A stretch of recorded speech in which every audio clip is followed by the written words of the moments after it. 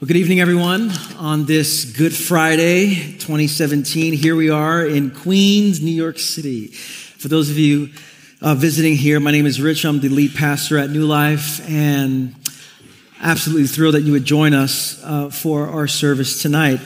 If you didn't receive one of these booklets here, in the back of the room here, and if you need one, you can raise your hand. One of our ushers will hand you one. You're going to need this because this is the guide for the rest of the night as we go to our prayer centers. I'm going to give a short message here, and then we're going to be released to the different prayer centers around the room, and I'll explain what that is. And we also have some prayer and reflection centers for children, kid-friendly, family-friendly centers. I must say up front, however, that it's not a drop-off station, all right? Amen. It's not a drop-off station, parents. And so you're there to lead your child in the experience. So don't drop them off and do your own thing. Take them with you through that process. And I'll explain that in a little bit, as well as the other centers that we have around the building. And I want to briefly share a message on this theme of things Jesus could have said from the cross, but didn't. Things Jesus could have said from the cross, but didn't.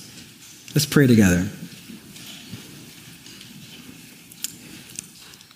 Lord Jesus, you are the crucified one. And Lord, we want to encounter your love and grace in a profound way today.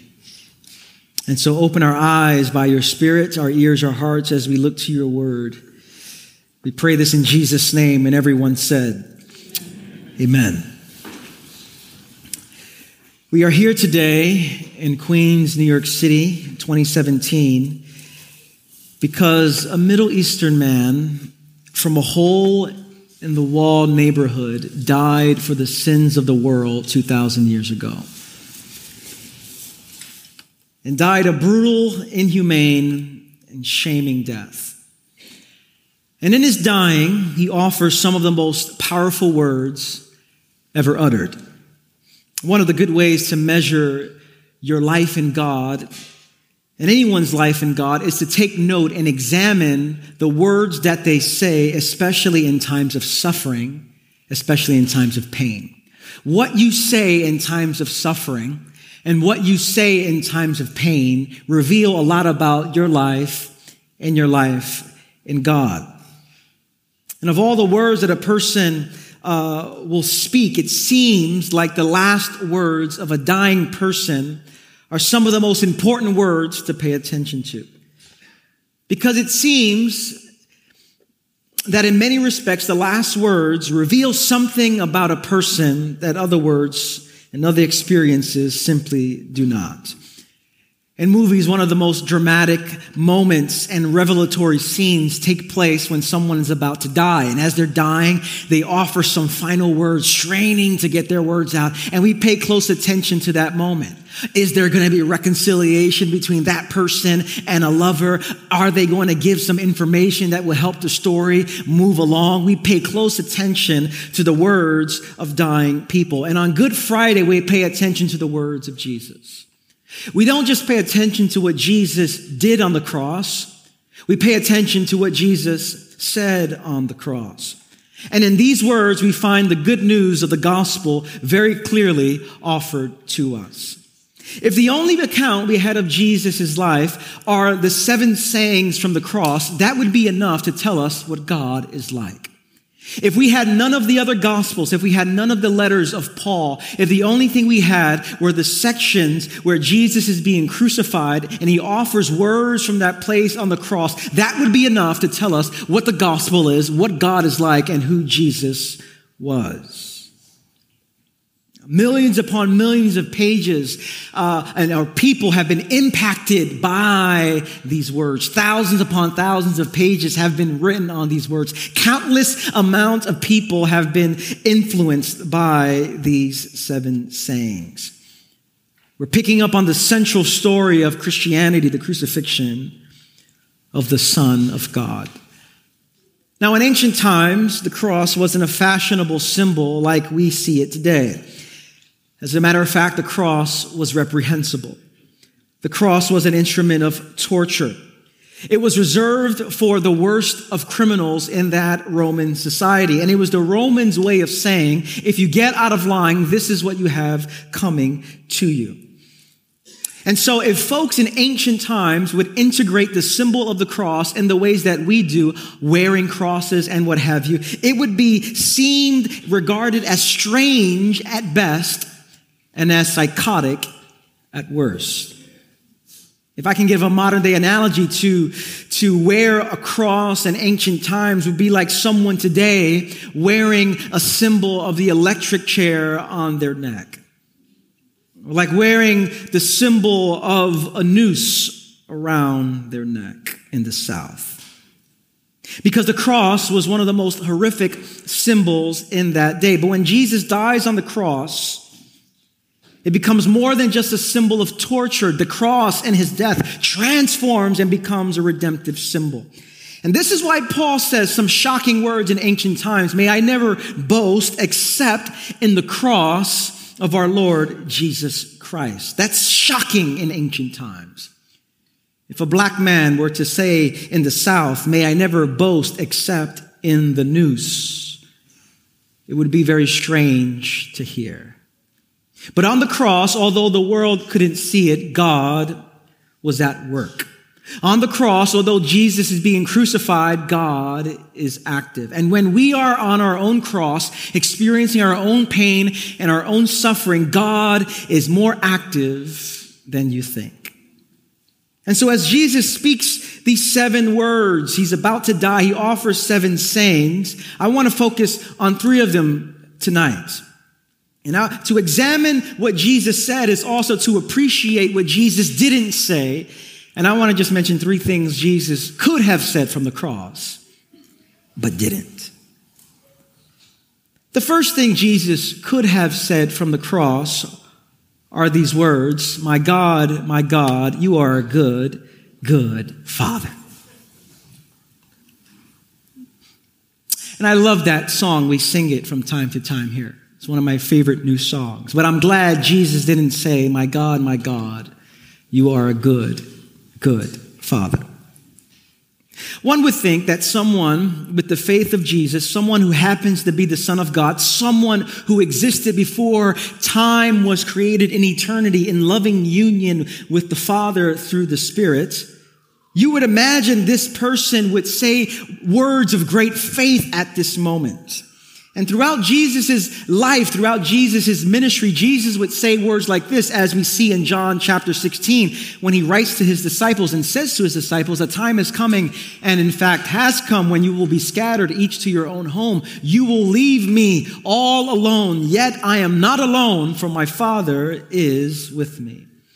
Throughout his life, Jesus had a profound sense of the presence of God in his life. But on Good Friday, Jesus does not say, my God, you are a good, good Father. What Jesus does say, however, is, my God, why have you forsaken me?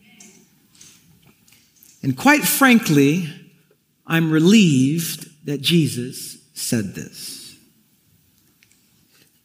By Jesus saying these words, he's allowing himself the freedom to be human.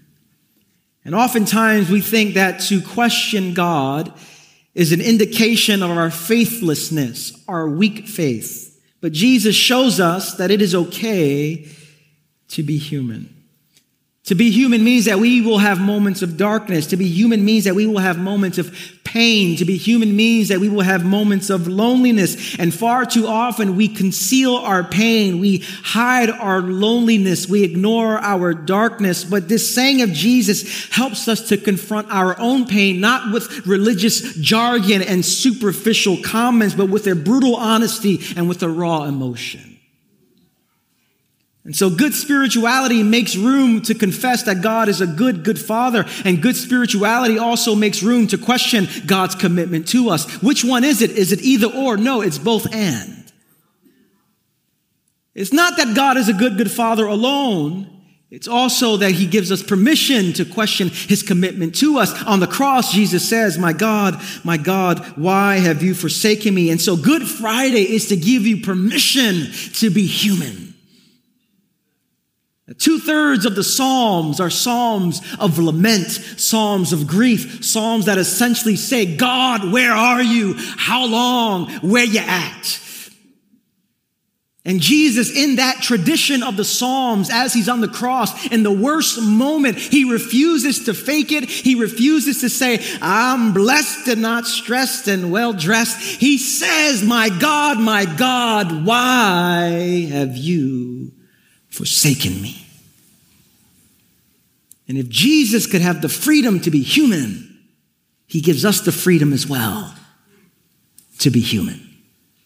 To offer to God in raw honesty and with our clear feelings where we are at.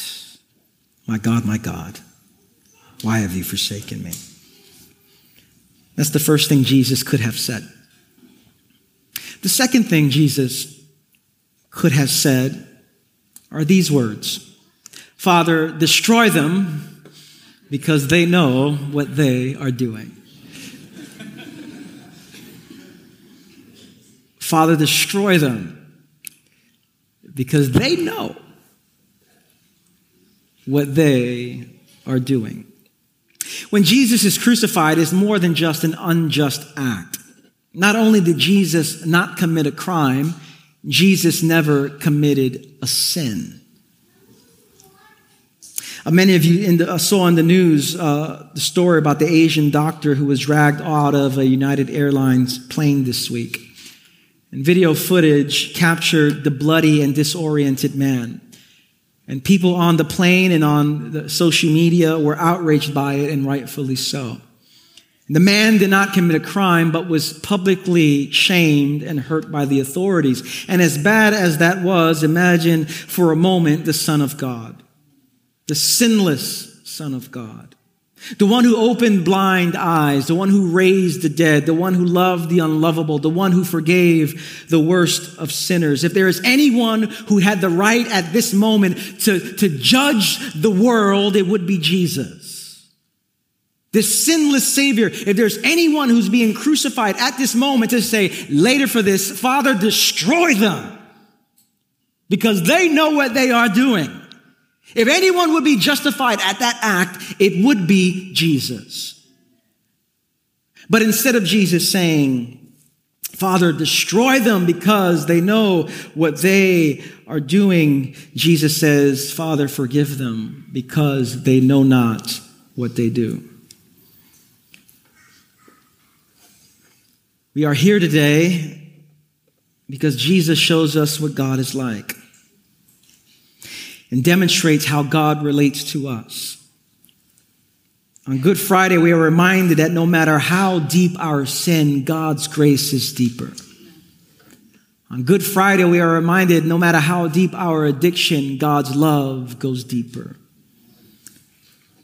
We celebrate on Good Friday because if it had not been for the mercy of God, none of us would be here today.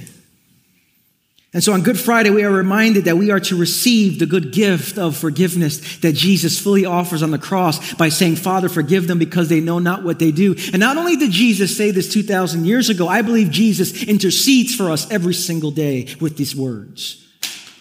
The Bible says that Jesus sits at the right hand of the Father and he prays for us. He intercedes for us. I imagine in a given day, he has to look at the Father and say, Father, forgive them, because they know not what they do. And this forgiveness is to be a gift that we simply receive, and it is also to be a gift that we give to others. On Good Friday, we are reminded that to follow Jesus means that we are to receive the gift of forgiveness and to choose the path of forgiving. This past Palm Sunday, many of us, if not all of us, heard of the terrorist attack in Egypt that killed 40 or so of our brothers and sisters. And if you saw the news, you saw the blood splattered in the sanctuary. You saw the disorientation and the pain from the churchgoers. And this past week, I've been holding those brothers and sisters in my heart, and I've been wondering, is anyone going to say anything from Egypt?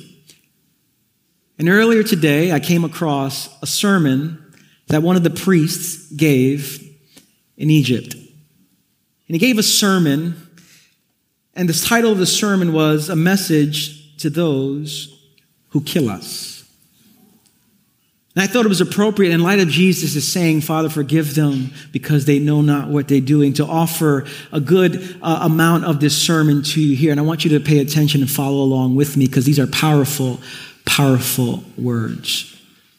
This priest in Egypt says these words, "Now what will we say to those who kill us? What will we say to them? The first thing we will say is, 'Thank you very, very much.' And you won't believe us when we say it. You know why we thank you? I'll tell you. You won't get it, but please believe us. You gave us to die the same death as Christ, and this is the biggest honor we could have. Christ was crucified, and this is our faith. He died and was slaughtered, and this is our faith. You gave us, and you gave them to die. We thank you because you shortened for us the journey. When someone is headed home to a particular city, he keeps looking at the time. When will I get home? Are we there yet? Can you imagine if in an instant he finds himself on a rocket ship straight to his destination? You shortened the journey. Thank you for shortening the journey. The second part of the message we want to send you is that we love you. And this, unfortunately, you won't understand at all. Maybe you won't believe us when we say we're grateful, but this you won't even understand. Why won't you understand it? Because this too is a teaching of our Christ. I want to explain to you about our Christ. I want to tell you about how wonderful he is. See what Christ said, "If you love those who love you, you have no profit or reward with me. Even thugs and thieves love those who love them. Any gang loves its members. Even the drug dealers all like each other and take care of each other," right? But I want to tell you that if you love those who love you, what reward have you? But I say to you, love your enemies. We Christians don't have enemies. We don't have enemies. Others make enmity with us. The Christian doesn't make enemies because we are commanded to love everyone. And so we love you because this is the teaching of our God, that I'm to love you no matter what you do to me. I love you very much. And I want to say one last thing to you. We're praying for you because the one who told us to love you told us to bless those who curse you and pray for those who spitefully use you. So my instructions from my loving God make it my duty to pray for you. And then he starts talking about ISIS. He says, "They are a wretched lot, and because they are wretched, we must pray for them. When someone loves God, he won't know except love. We need to pray for them so they can sleep at night. A person who has all this inside of them, how can he sleep comfortably?" Can you imagine? We are being slaughtered, and the King of Peace gives us peace to sleep, and the one who slaughters all night, he can't sleep. We must all pray for them today that God opens their eyes and opens their hearts to his love.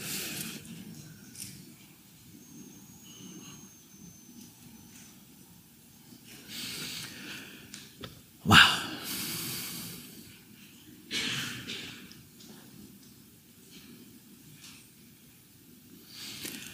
My God, why have you forsaken me?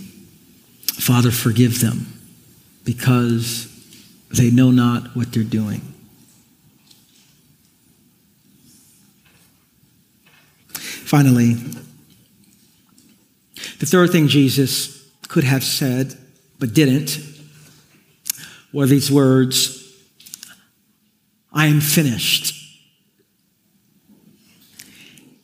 Although he's about to die, he doesn't say, "I am finished," because Jesus knew that he was just getting started. Jesus knew that resurrection was coming. Jesus knew that this was not the end of the story. And instead of saying, "I am finished," Jesus says, "It is finished." Now in English, these are three words what Jesus said. In Greek, when Jesus said it, he said one word, and the one word he said was tetelestai. And it's one of those words that are packed, jam-packed with significance.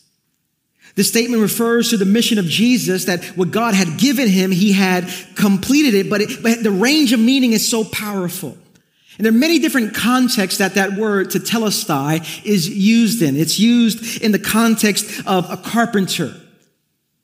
That after a carpenter or stonemason had completed his work, he would step back to say tetelestai. It was used by priests to proclaim the suitability of a sacrifice of an animal for sacrificial use. And so after they would complete the sacrifice, the priest would step back and say, tetelestai. This word was used for servants. Whenever a servant would do what the master had told him to do, he would come back to the master and say, tetelestai, what you gave me to do, I completed it. It was used on business documents. Whenever someone would pay something in full, we would have a stamp that says paid in full. In ancient times, they would have the phrase for it, and that phrase was tetelestai. And lastly, it was used by Romans, the Roman generals, whenever they would overcome the enemy. Tetelestai was a shout of victory as they're coming back into their home with the spoils and the captives behind them. They come into the new land and shout the word tetelestai. And so when Jesus says tetelestai from the cross, it doesn't seem to make any sense. But when you understand what's happening, we see it makes total sense. Because Jesus is the servant that completed the master's task. Jesus is the carpenter who finished and did a perfect work. Jesus is the one whose blood pays for our sins in full. Jesus is the priest, and he is the sacrifice, the one who was fully acceptable to God. And Jesus is our victory, the one who by the cross dies and he raises to life and shouts tetelestai, overcoming principalities and powers and Satan and sin and death and everything else there. He says tetelestai, he is the victor. He is our victory. And so on the cross, the Romans must have been saying, what is this guy talking about? But when it comes to Good Friday, things are not as they appear. And on the cross, it looks like Jesus is losing. But in all reality, he's obtaining the victory. It is finished. Not I am finished. Because he was just getting started. And that's what we will celebrate on Easter. That he is alive. But in order to get there, he had to go to a cross. And pays for our sin in full. And shows us what God is like. And offers to us the gift of forgiveness and the gift of eternal life and the gift of salvation. And our invitation, very simply, is to receive it. It's the simplest thing. He's done all the work. Our job is to receive it. And some of you today, maybe you've never received the forgiveness of God. Maybe you've never said yes to Jesus. And if that's you, you are in a very terrible place, carrying the burden of your own sin on your shoulders, when there is freedom waiting for you. And the simple invitation is to say yes to Jesus. That on his cross, he paid for our sin in full, and he shows us what God is like and shows us the depths that God will go to be in relationship with you. And so the gospel and the cross is the contrast to religion. Religion is our way of trying to get to God through our own effort, through our own works. The gospel is God condescending to us, and not just condescending to earth, condescending to death, but raised to life in power. And if you've never said yes to Jesus this Good Friday, I assure you the Holy Spirit is speaking to you right now. He knows you by name. He's calling you by name, and he's inviting you to simply say yes. And as we say yes to him, we are also invited to take up our cross and follow him so that we too can offer life and forgiveness and grace and mercy to a world caught up in a vicious cycle of violence. Tetelestai. It is finished. Let's pray together.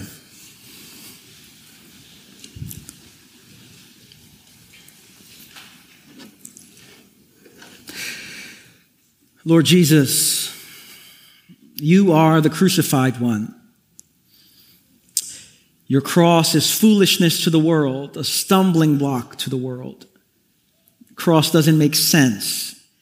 And yet it is the power of God that leads to salvation and leads to a new created order. And so, Lord, would you give us a fresh revelation of your love? The depths that you went to take on our sin, the depths that you went to offer forgiveness, the depths that you went to be in relationship with us. And for those of us in this room that have yet to receive that grace, Lord, in the simplest act of saying, Lord Jesus, forgive me my sin, would your Spirit so lead us and convict our hearts and offer us relief that we don't have to bear our own sins, but that you did 2,000 years ago. And so, Lord God, Lord Jesus, we offer ourselves to you, and we offer the rest of this gathering to you, and we pray this in Jesus' name, and everyone said, Amen.